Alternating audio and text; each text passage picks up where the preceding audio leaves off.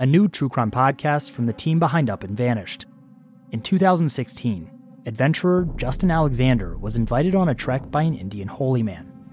They headed to a spiritual ground in the Himalayan mountains, a place beyond civilization. The holy man returned and said nothing, but Justin was never seen again. What happened to him? Dive into our investigation in Status Untraced. Available now. Listen for free on Spotify.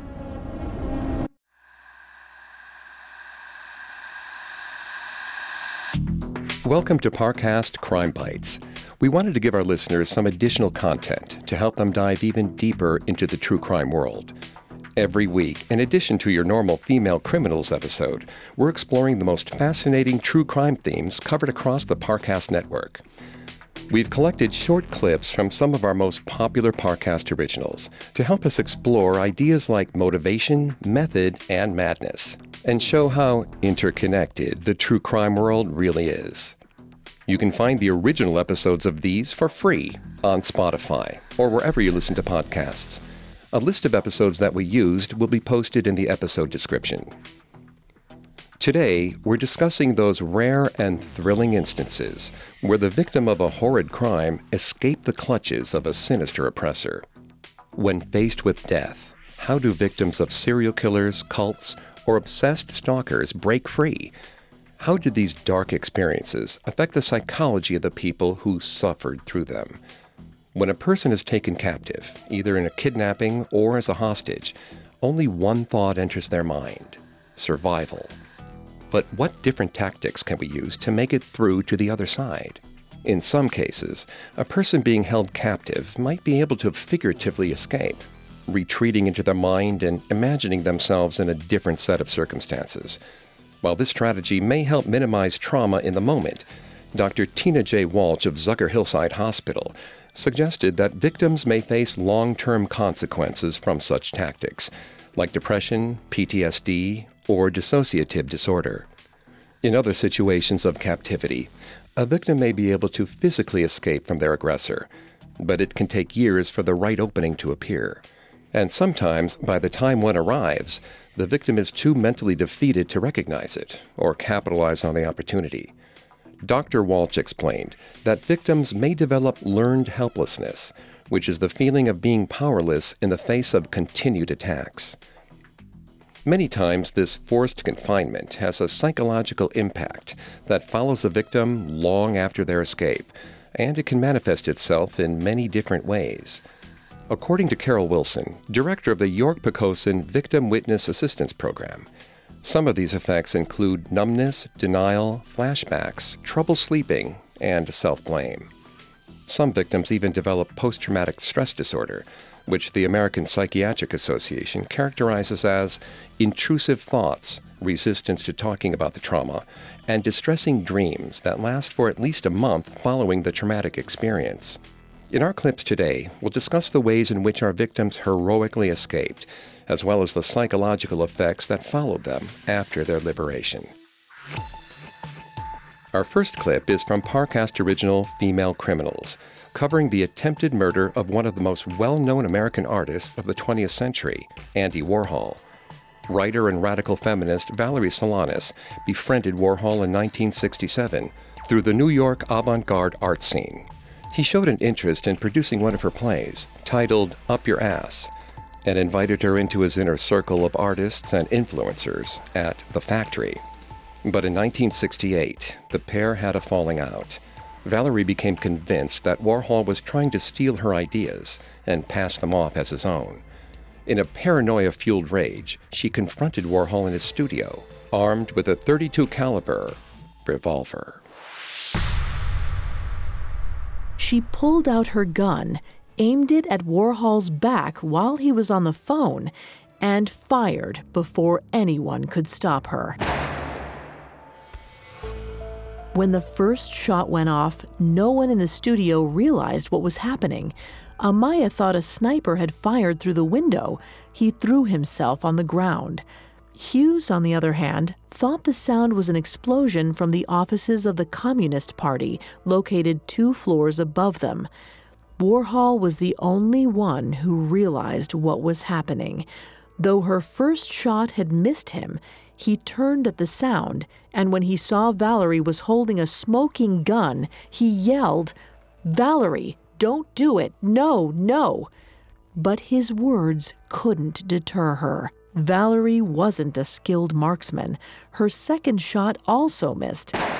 However, the third bullet struck Warhol in the abdomen, hitting his left lung, spleen, stomach, liver, and esophagus before exiting his back. He collapsed to the ground, at which point Valerie turned to Amaya.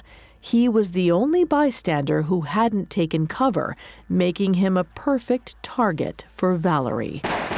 She fired twice more. One shot hit, but miraculously passed through Amaya without damaging any organs.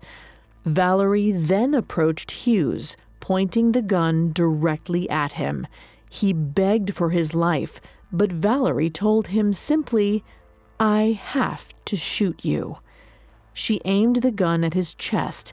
At such a close range, it was impossible for her to miss. But fate intervened. The gun jammed, and as she tried to get it working again, the elevator doors opened. Hughes, realizing that Valerie was distracted and agitated, told her to just take the elevator and leave. Valerie did exactly that. Morrissey and Hughes immediately called 911. When the paramedics arrived and saw the blood, they believed that Warhol was already dead. No one could have survived the injuries he'd sustained. Amaya had to convince them that Warhol was still breathing and that he needed immediate medical treatment. Finally, the first responders loaded Warhol into their ambulance. At the hospital, his heart stopped at 4:51 p.m. The doctors declared him legally dead, but they were able to resuscitate him by massaging his heart and rushed him into emergency surgery.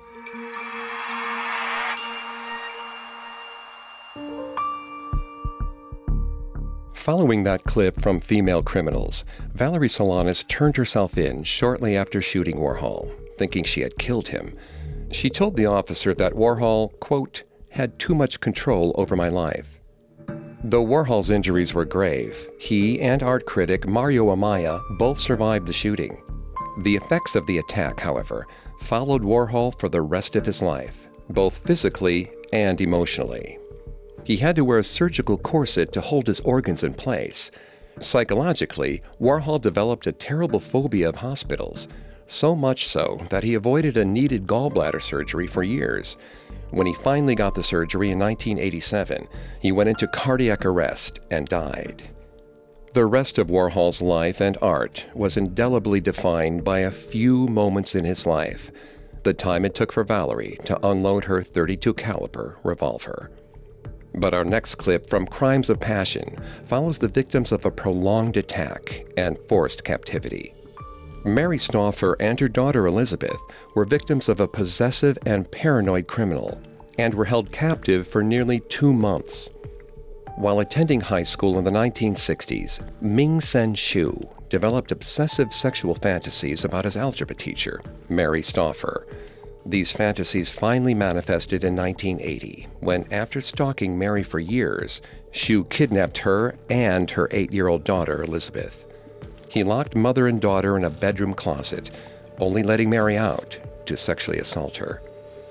For weeks, Stauffer searched for an opportunity to escape her confinement, determined to save herself and her daughter. Mary and Beth stood silently among the throngs of people. They didn't give any sign that anything was wrong, but when Mary saw a sheriff's car parked nearby, she noted the department phone number printed above the bumper. She memorized the number. On the morning of July 7th, Mary and Beth's 53rd day of captivity, Ming told Mary that he was thinking about renting the RV again. He had inquired about long-term use and discovered he could rent the camper for up to a year. As Mary listened to Ming talk about future trips and vacations, she was struck with the grim certainty that Ming was never, ever going to release them. She said, "It had occurred to me before that, but it wasn't until that day that I despaired to the point that I said to Beth, 'He's never going to let us go.'" That afternoon, Ming went to work. He left Beth and Mary chained together inside the closet with the steel bicycle cable attached to their waists and looped around the hinge of the closet door. With Ming gone, Beth switched on the small television set that Ming had given her. Mary did not look at the television. She was staring at the hinges on the closet door. She later said, "God seemed to call my attention to those hinges."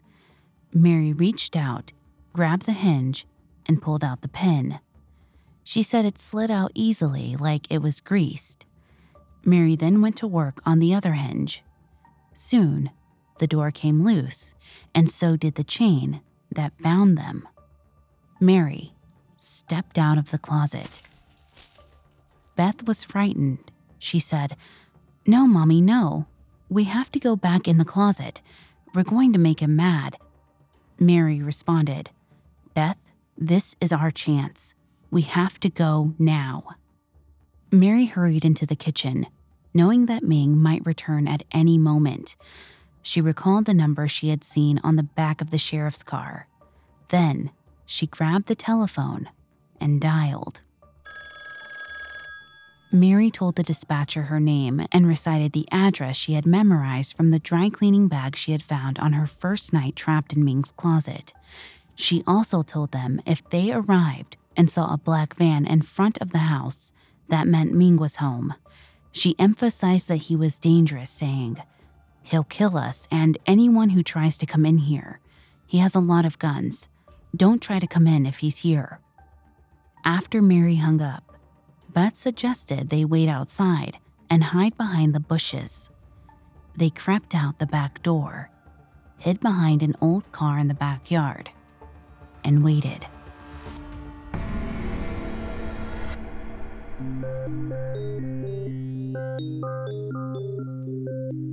In that clip from our Crimes of Passion episodes on Ming Sen Shu, Mary and Elizabeth successfully fled to freedom. Following Mary and Elizabeth's escape, Shu was arrested and charged with abduction, sexual assault, and the murder of a 6-year-old boy who witnessed the kidnapping. Unfortunately, Mary wasn't yet free of Shu's reign of terror. When she testified against him at trial, Shu jumped up to the witness stand and slashed Mary in the face with a knife he had smuggled into the courtroom. Mary required 62 stitches, but Shu was convicted and sentenced to life in prison, where he remains to this day. At his parole hearing in 2010, Elizabeth took the stand and revealed the psychological toll the kidnapping had on her, even 30 years later. She said that she still had nightmares, flashbacks, and feared for the well-being of herself and her children. After all, Shu had promised her he would kill her if he were ever released. Ming Sen Shu was practically a stranger to his victims. But what happens when you must escape from your own father? Coming up, we'll discuss Katie Morgan Davies' brave escape from her father's cult. Now back to the show. So far, we've talked about victims who managed to escape from blitz attacks and temporary captivity. But what if you spent your entire life in the bonds of your abuser? What if that's the only world you know? Our next clip is taken from Parcast original Cults. The Workers' Institute was founded in 1974 by Aravindan Balakrishnan, who wanted to start a revolution in England and create a communist society similar to Mao Zedong's China. Balakrishnan's followers were all female and extremely devoted to him. During his lectures, sometimes lasting 4 hours, his followers were never allowed to sit down while he spoke.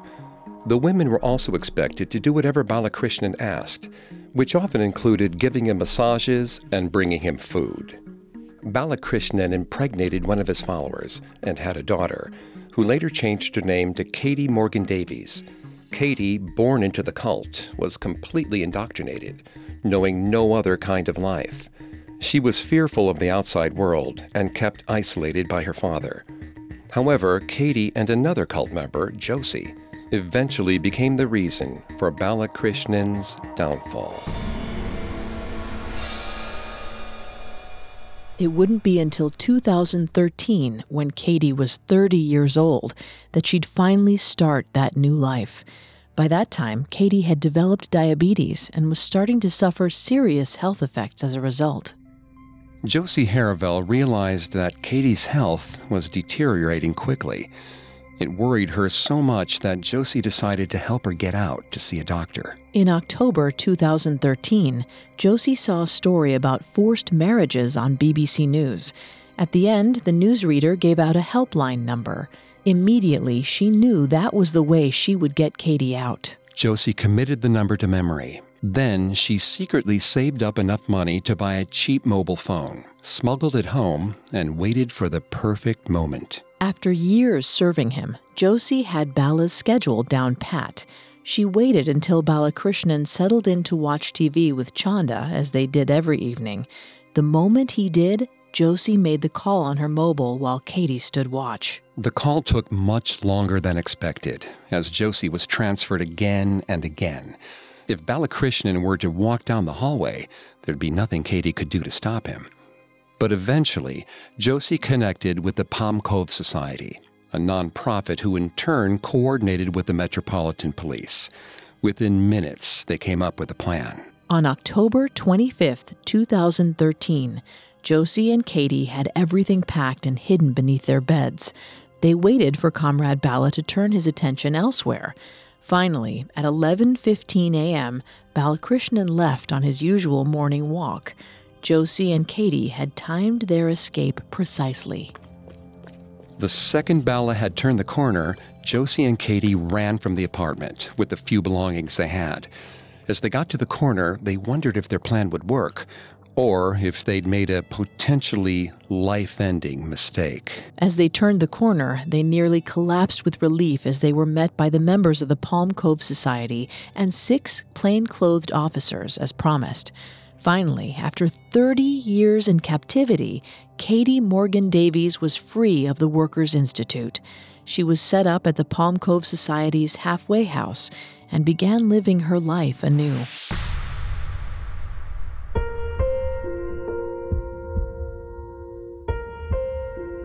In that clip from our Cults episode on the Workers' Institute, Aravindan Balakrishnan was eventually convicted of sexual assault, cruelty, and false imprisonment.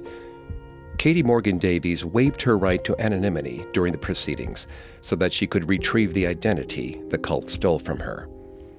Yvonne Hall and Gerald Stocks, who run the Palm Cove Society, still see the effects of Katie's imprisonment as she struggles to make friends and has mobility problems. But Katie relishes even the smallest freedoms she has, such as getting a piercing or wearing bright clothing. After being hidden from the world by her father for so long, every day now brings a new discovery. But Katie was born into captivity. Most of the time, our victims find themselves in the wrong place at the wrong time, and someone else takes advantage. In our next clip from Hostage, Captain James Riley is forced to barter with a band of marauders for his and his crew's safety. Riley and his crew shipwrecked on the Moroccan coastline in 1815. Lost in the dunes, they were taken hostage by the Berber tribe, who split up the group and planned to sell them into slavery. They traveled across the desert, enduring harsh terrain that cut their feet, and a blistering sun that gave them severe sunburns. They were beaten, malnourished, and close to death. Riley nearly lost hope of survival until he met the man who would eventually lead to his escape. One day, about 3 weeks into their capture, James spotted 2 Arabian travelers approaching the camp on Camelback. They dismounted their camels at James's master's tent, then sat in front of it with their backs to it, looking out over the sands. They each took a gun and laid it in the sand beside them. Then they waited. James was intrigued. He had never seen visitors act this way before and wondered what business they had with his master. The master's wives seemed to know the men, and instead of inviting them in, set up an awning over them to shade them from the sun. Then the women tended to the men's camels. Later that day, one of the two men offered James some water to drink, which he gladly accepted. Then, using pantomime, an old woman told James who the men were. They were from the capital, and if James could convince them to buy him and his companions, she said, they could return with James and allow him to pay his own ransom. At this, James felt his heart flutter. He was so weak with hunger and delirious with heat exhaustion. The idea of making it all the way to the capital seemed impossible, but he had to try. From that moment on, he bided his time, waiting for a moment when he could speak with these men alone. But that was proving a challenge, as the men were well known within the camp and constantly surrounded. Finally, after several hours, one of the two strangers approached James and introduced himself as Sidi Hamet. James, who had been slowly picking up enough Arabic to form crude sentences, was able to communicate with Sidi Hamet just enough to barter for his own life. He offered Hamet $50, over $800 today, and $50 for each of his men, if Sidi Hamet would buy them and take them to their friends in the capital. Sidi Hamet considered this at length and spoke with the men's masters. Finally, he agreed to buy everyone but Clark, who was so blistered and broken, Sidi Hamet didn't believe he would live 3 days. James implored him to reconsider, offering to pay his ransom whether Clark lived or died. Finally, Sidi Hamet relented. He wouldn't take them to the capital, as it was too far, but he would take them to a port town called Sawara.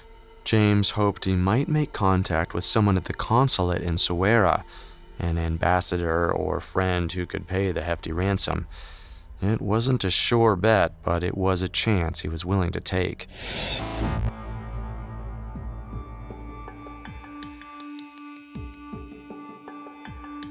In that clip from Hostage, James Riley and his crew managed to escape their bonds of captivity. Though they were free of the Berber slavers, they still had a long way to go until they finally reached the American consulate and regained their freedom. But this was the first huge step, and Sidi Hamet eventually guided them to safety. After James Riley returned to the States, he suffered from post-traumatic stress disorder. In one episode, he completely dissociated from reality and lost his memory for 3 days. According to psychiatrist Vedat Shar, these dissociative incidents are common in victims of PTSD. Despite his psychological trauma, Riley went on to write a bestseller based on his experiences and became an anti-slavery activist. Our final clip from Serial Killers features a bold escape from one of the most brutal serial killers in history, David Parker Ray. David Parker Ray, also known as the Toy Box Killer, kidnapped countless women for the express purpose of sexual torture. He held his victims hostage in his toy box, inflicting his sadistic fantasies for days and weeks on end. Ray is suspected of killing as many as 60 women, though no bodies were ever found, and the exact number will never be confirmed. Cynthia Vigil was abducted by Ray and his girlfriend Cindy Hendy on March 19, 1999. For 3 days, she was raped and tortured. By chance, when Ray left to get more supplies, Vigil saw her chance to escape. Around midday, David decided to go and get supplies for the fun they had in store that night. He and Cindy made sure Vigil's chains were fastened to their posts. Then he left the home, leaving Cindy behind. Cindy mocked Vigil, then left the room to watch TV. Vigil could hear the television from the other room as she languished in pain. Then her eyes fell on the bedside table. Cindy had left the key to her locks right next to her. Vigil's heart started to pound. The keys were right there, and she was confident that if she was willing to stretch, she could grab them. Vigil stretched and reached, her legs throbbing with pain as she pushed her torso, first 1 inch and then another. Finally, after minutes of pained reaching, her fingers touched the cold, hard metal of the key. Vigil snatched up the key and quickly unlocked her limbs. She tried to unlock the collar around her neck, but the lock was a different size. For a moment, her heart dropped, thinking the jig was up. But then she looked up. She saw the lock attaching the chain to the wall was the same size as all the others. Excitedly, she tried the key. And it worked. She was free to run. The collar still on her neck, Vigil sprinted from the room, the chain trailing behind her. When she entered the main room, she saw that Cindy Hendy was on the couch, directly blocking the exit. Cindy leaped to her feet and screamed, grabbing a lamp. Thinking quickly, Vigil looked around and saw an ice pick on the table. She grabbed the pick just as Cindy crashed the lamp against her head. The lamp cut a gash in Vigil's forehead, but Vigil steeled herself against the blow. She wasn't going back into that bedroom alive. She flew at Cindy and brought the pick directly into the back of Cindy's neck. Cindy fell to the ground, stunned by the wound. Vigil pressed forward and ran out the front door. Several neighbors saw the woman running naked down the road, clothed only in a metal dog collar. They called the police, and a neighboring couple even allowed Cindy to hide in their house as the police made their way over. When police arrived, Vigil told them everything that had happened to her. Police immediately put the word out to capture David, and they found him with Cindy searching the roads for Vigil. They arrested him on the spot, finally bringing 59-year-old David Parker Ray's 45-year reign of terror to an end.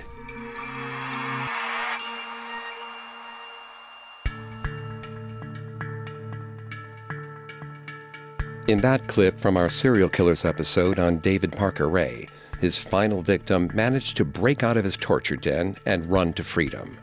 Because of Vigil's heroic escape, Ray was arrested and sentenced to 224 years in prison. He died behind bars in 2002. After his detainment, several of Ray's other surviving victims came forward to tell their story of the torture they suffered at the hands of the Toy Box Killer. In 2011, Cynthia Vigil ardently spoke out about Ray's crimes and urged all women who may have been victimized by him to come forward. She also founded Safe Street New Mexico, a nonprofit that protects vulnerable women living on the street.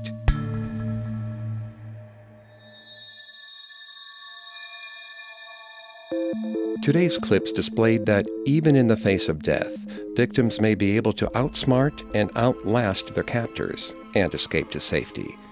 Some use stealth, such as Mary Stauffer quietly sliding the hinge out of a door, and others are able to recognize an escape opportunity and capitalize on it, such as Cynthia Vigil spotting the key to her chains.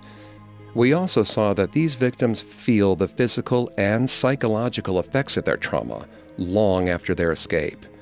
Andy Warhol's developed fear of hospitals likely contributed to his early death, and Captain James Riley experienced prolonged post-traumatic stress disorder. Though victims face a host of psychological traumas, it is possible to recover. Dr. Tina J. Walsh recommends that a healing victim talk about their trauma to try to regain a sense of autonomy. The American Psychiatric Association also acknowledges that different people cope in different ways. Some may heal by talking with their family and friends, and others may find solace in religion or spirituality. Many victims with PTSD may require therapy to confront their intrusive thoughts and flashbacks, and the sooner the victim seeks help, the better the long-term outcome. However long it takes to heal, it's incredible that they made it out alive at all.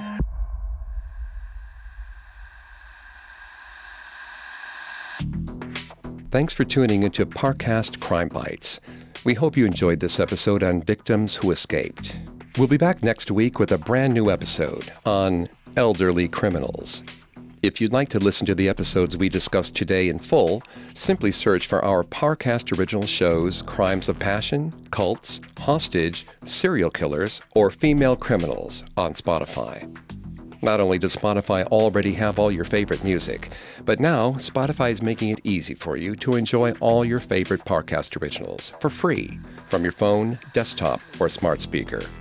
And don't forget to follow us on Facebook and Instagram at Parcast and Twitter at Parcast Network. I'll see you next time.